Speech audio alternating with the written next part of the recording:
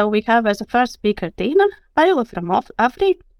Tiina just told that the whole topic arised very logically from us in the first ESG talks discussing about the report soon to be provided to the banks, and of course then the environmental issues and carbon footprint are the first ones to be reported about, and that's why before going into deep into any other topics of ESG, then of course carbon footprint is something important to talk rather in the beginning, earlier than later.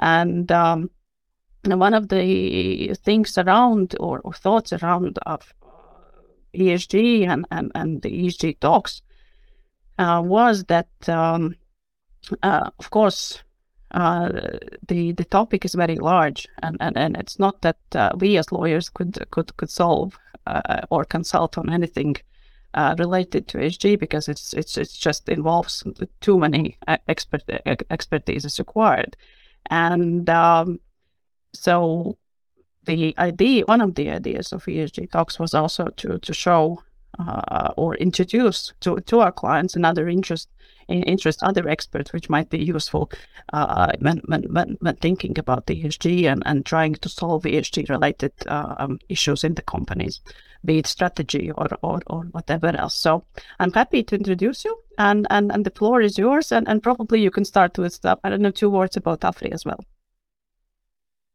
Thank you, Edva.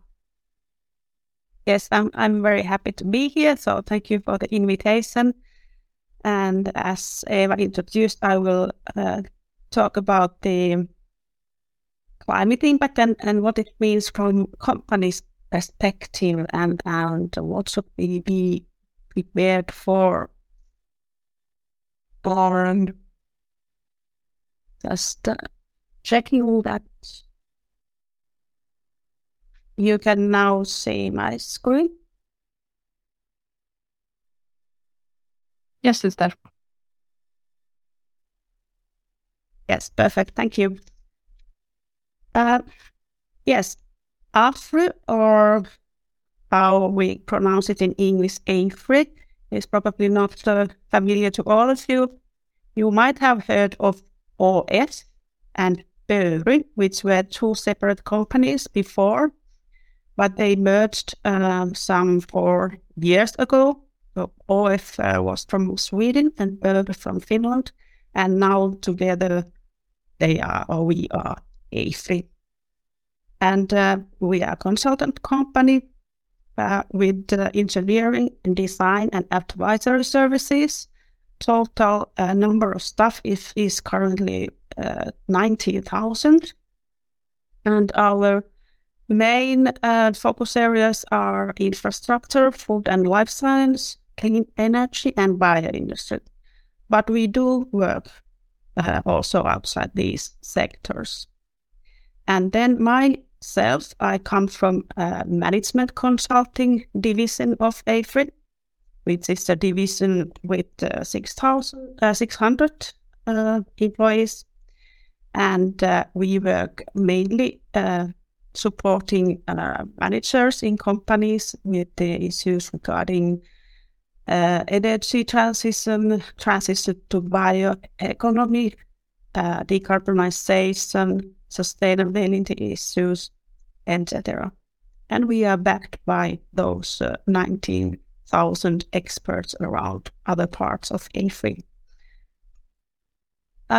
So we are really global in all over the globe, and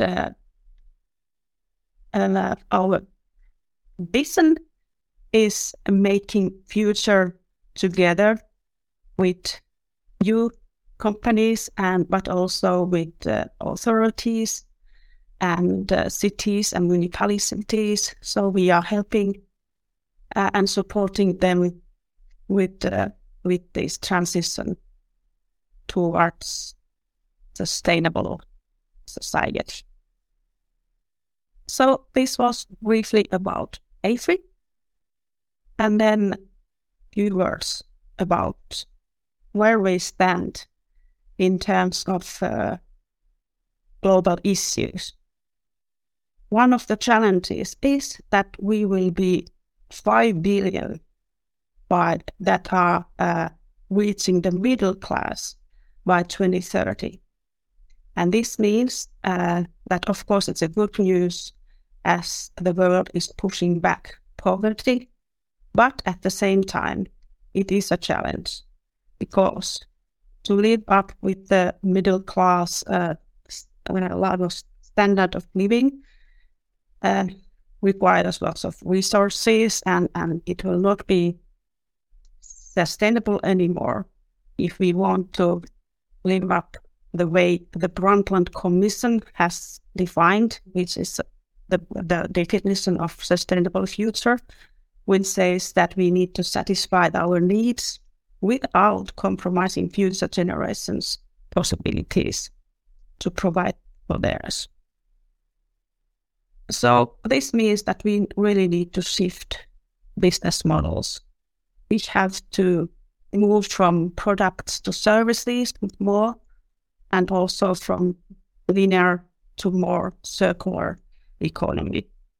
So words like reduce, reuse, recycle become more inevitable. And the other challenge, as we all know, is the climate issue.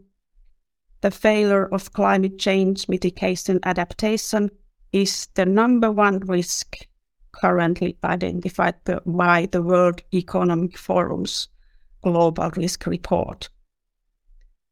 And that is the reason why we have this Paris Agreement that took place in 2015, which tries to hold a global average temperature increase well below 2 degrees, preferably in 1.5 degrees in comparison to pre-industrial levels.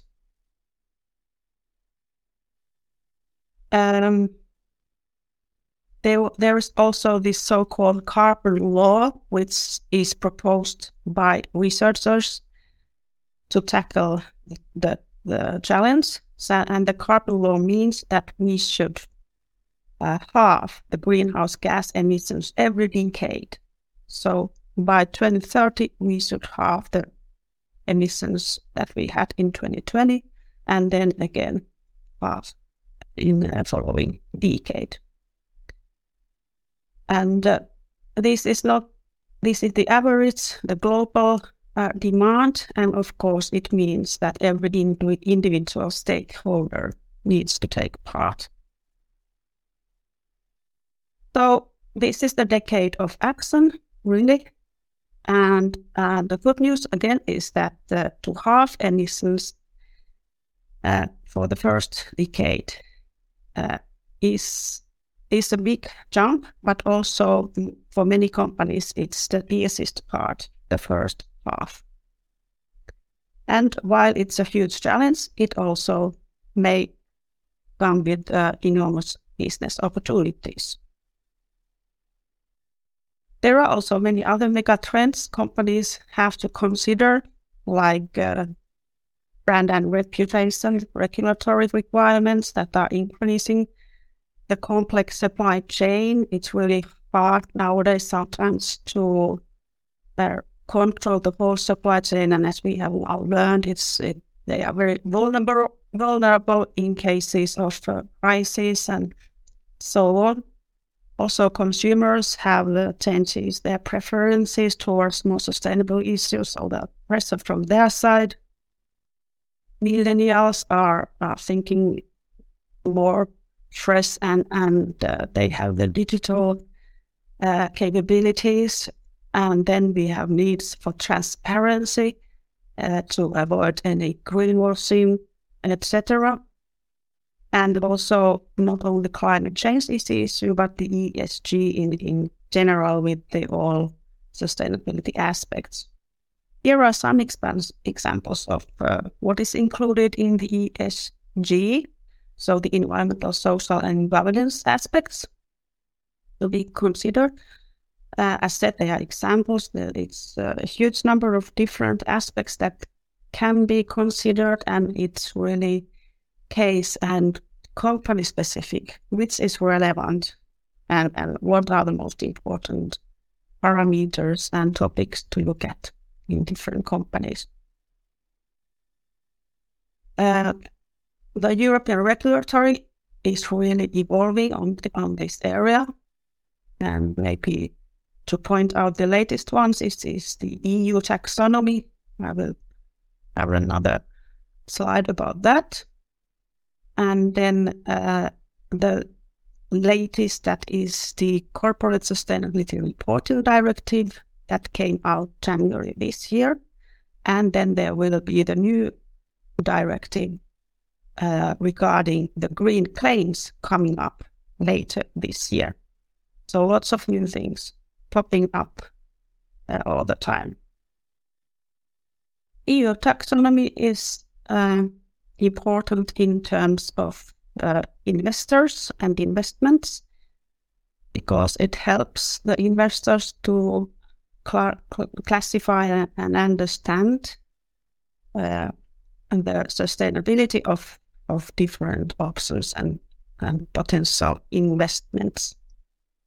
The EU taxonomy is divided in 6 different themes, and to be aligned with the taxonomy, you need to be better than others or contribute positively in one of the areas, and at the same time make sure that you don't do harm in any other areas either.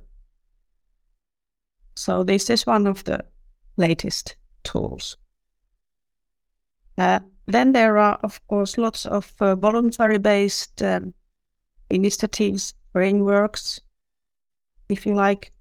For example, Science-Based Target is maybe one of the most used, at least by the biggest companies. It's based on Paris Agreement, and it provides a pathway for companies to reduce their emissions in accordance to the Paris Agreement. There is another voluntary-based project, which is CDP, where 3 categories are classified per company. So each company can deliver their performance in terms of climate change, water security, and forests, and they are classified from A to D, A, B, C, or D, and plus and minuses are also used. So the companies are compared to each other with this classification. Then there is this TCFD recommendations, lots of letters, I'm sorry about that. That comes from Task Force on Climate-Related Financial Disclosure, and this is about risks. So how companies are prepared for climate-related risks in terms of governance, strategic risk management, and metrics and targets are the main areas that I looked at.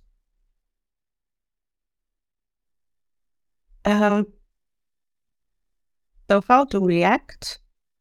For example, when it comes to energy sources, there are lots of ways to decrease fossil carbon emissions, like switching from fuels more to electricity side.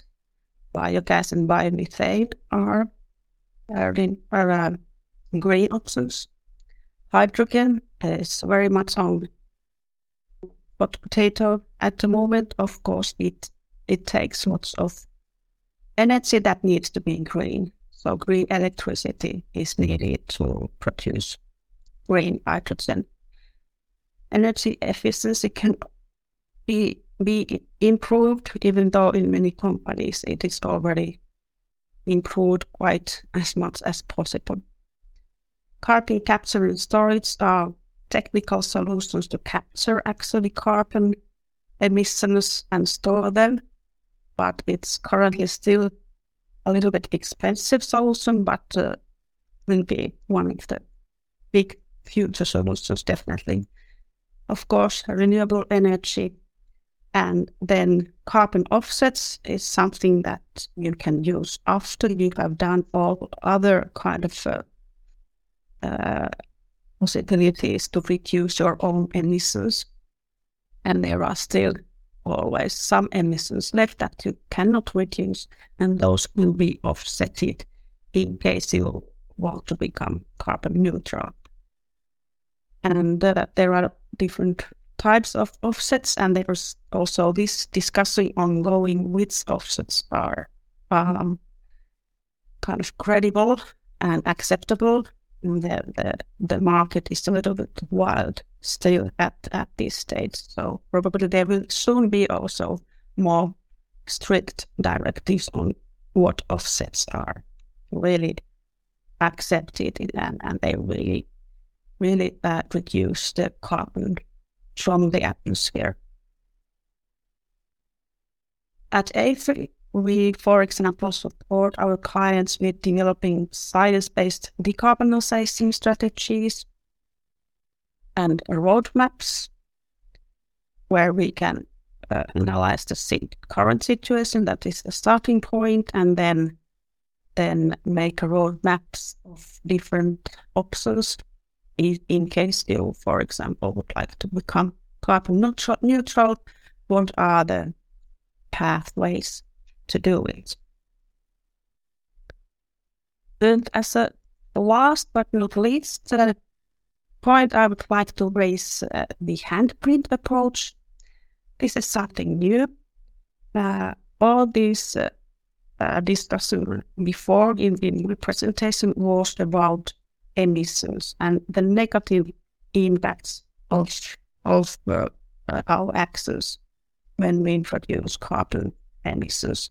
But at the same time, many companies produce products or provide services that actually can help some other companies or actors to reduce their emissions. And these are positive impacts, but they are not that much discussed yet. And they are now the kind of coming way of showing that at the same time while we reduce our emissions, we are finding and producing solutions that actually help reducing emissions even more. And in this way we create positive impacts, which is called a handprint or carbon handprint in case we talk about carbon emissions. And this is a very useful way also to measure and to plan.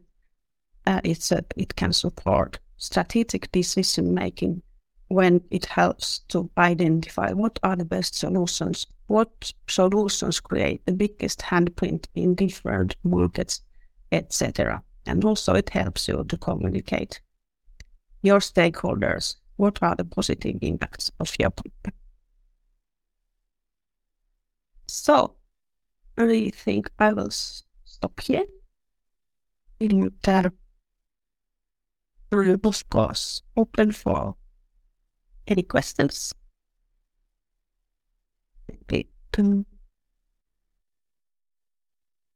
Yeah, it looks like we don't have questions at the moment. Everybody is busy thinking about it, most likely.